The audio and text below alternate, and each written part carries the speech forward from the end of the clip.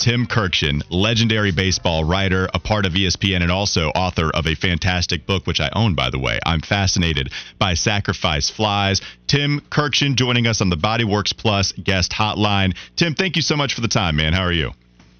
I'm well, fellas. It's my pleasure. Thank you. Yeah, we really appreciate it, Tim. And we are fresh off of the high that saw Shohei Ohtani and Mike Trout go at it in the last at-bat in the World Baseball Classic. And to see that championship won by Japan with that matchup, it was a lot of fun. We were all leading our shows off with it. Tim, I don't think there's a better person on the planet, really, to put this into historical context.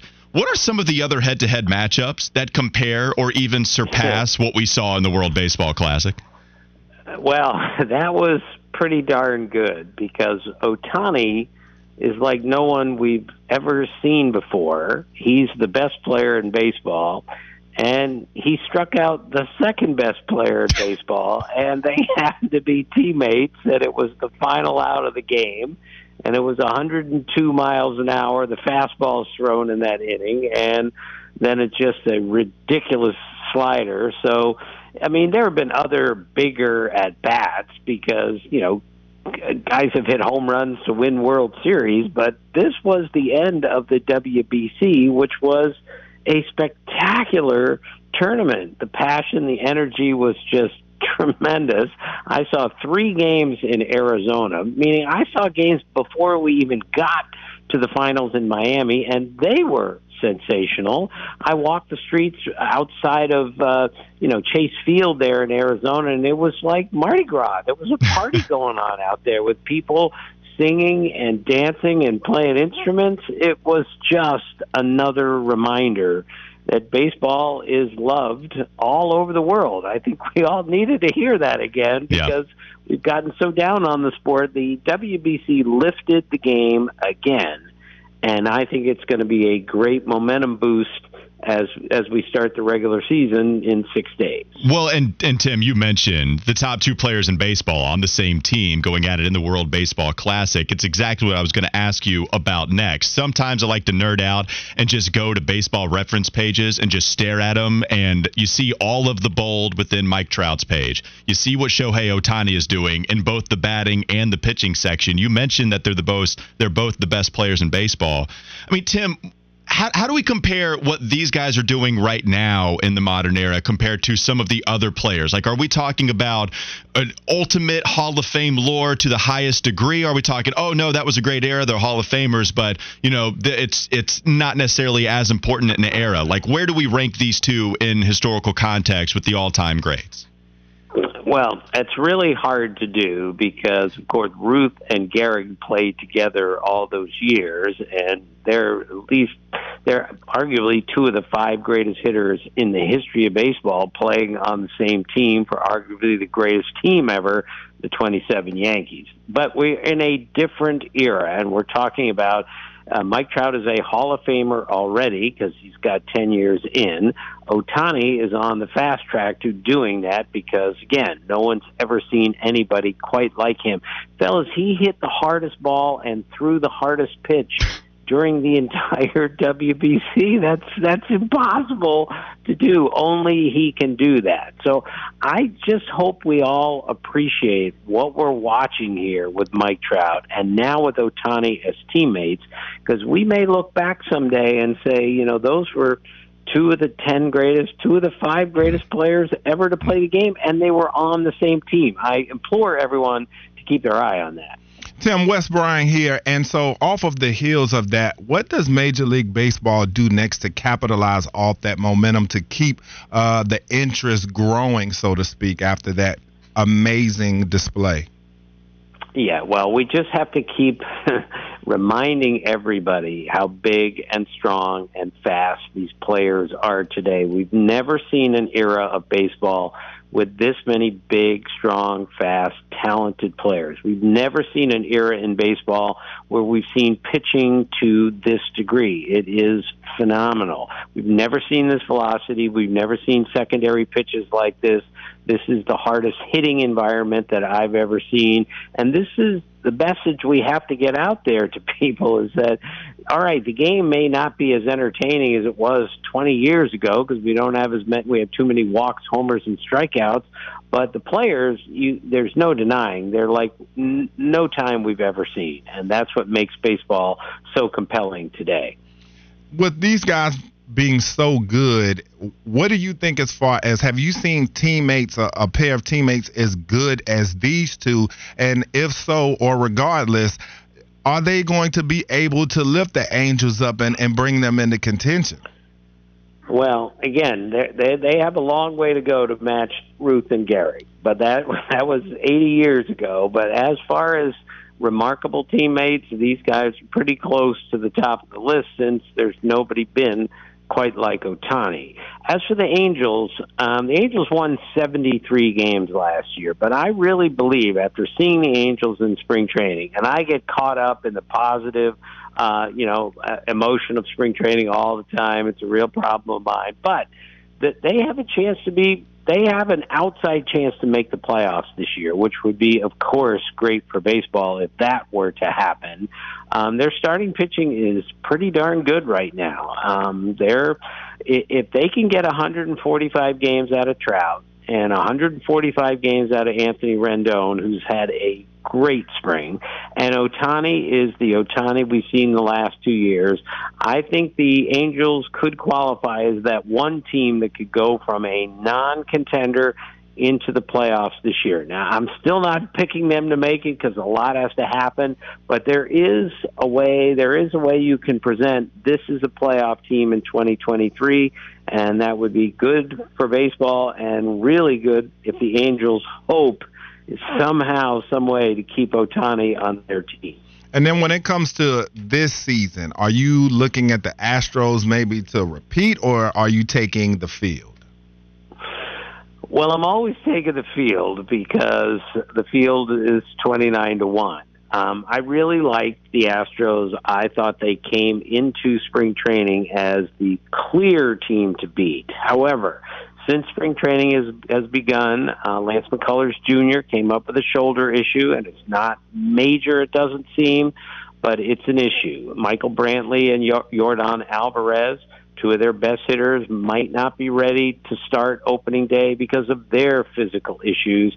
And now Jose Altuve broke his thumb. He's going to be out at least 2 months. So I still think the Astros are really good. I think one way or another they'll win their division. But these injuries are significant, and I think they're may not get off to a roaring start because of this.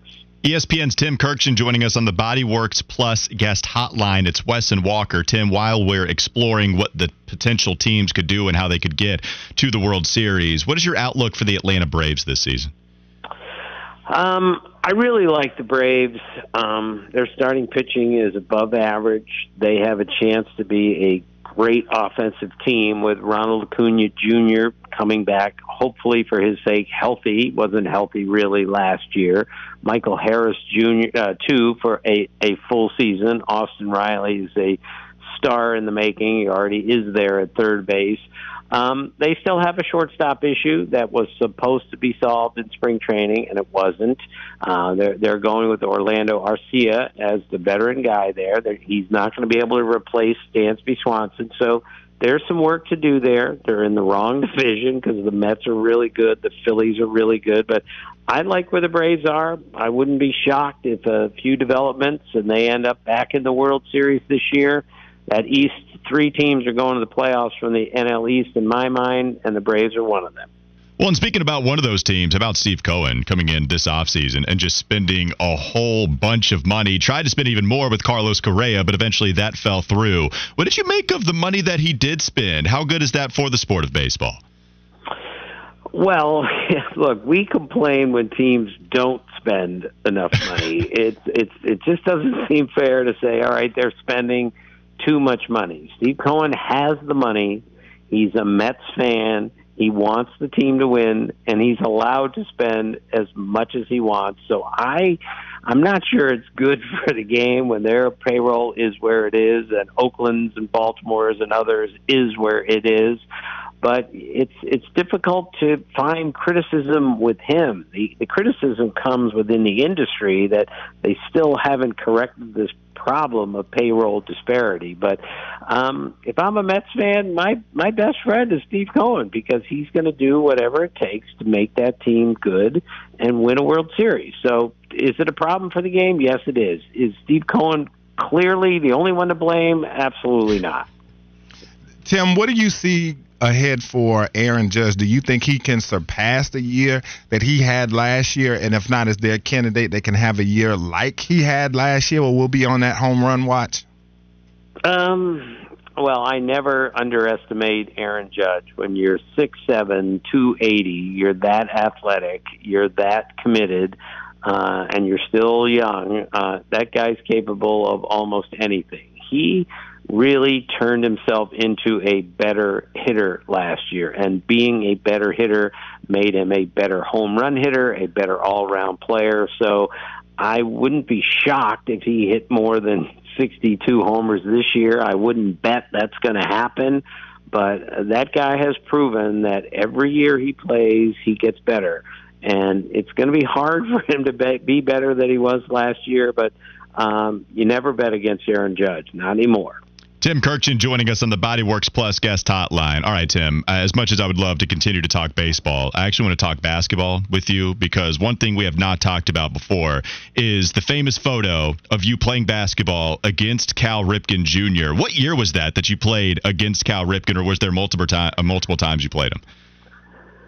Well, this is a raging conflict of interest for me, because I was covering the team in the late 80s, and I ended up in a gym with him, and I ended up playing in the same game, which you're not supposed to do then or now or any time. Did we just tell on you? I'm sorry, Tim. I did not mean to do that. You did, but it's okay. I've acknowledged I shouldn't have done that, but it was so much fun, and I also learned so much about him as a baseball player by playing basketball with him. I mean, he was, this is no surprise, but he got every loose ball. He guarded the best guy on the other team. He scored when he had to, especially late. He got every difficult rebound.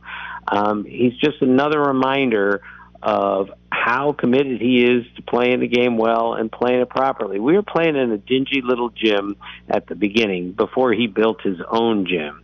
And it's 5-on-5 with nobody waiting. So if you lose, you get to play the next game anyway. And he called a timeout at 14-14, games straight to 15.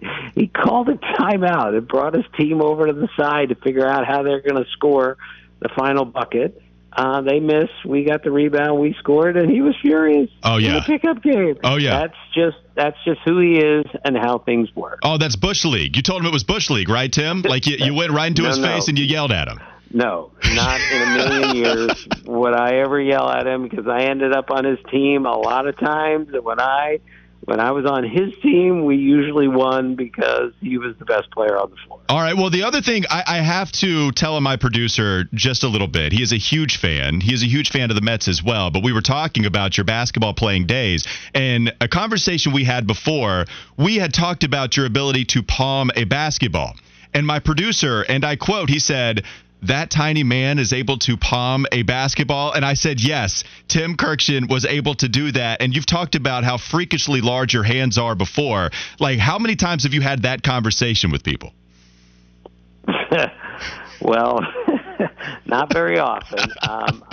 I can palm a basketball with both hands at the same time, which, of course, does me absolutely no good as a 66-year-old baseball writer. Let's be clear about that. I have a size 7.5 shoe, and I have giant hands. They're not strong hands, they're big hands. And you can learn to palm a basketball even with smaller hands if you work on it. And that's what I used to do as a kid. I cannot believe you're taking this much time to talk about the fact that I can palm a basketball. It's pointless, but thanks anyway. No, Tim, you're 5'4.5", right? Like, that's out there. That is out there in the world, correct?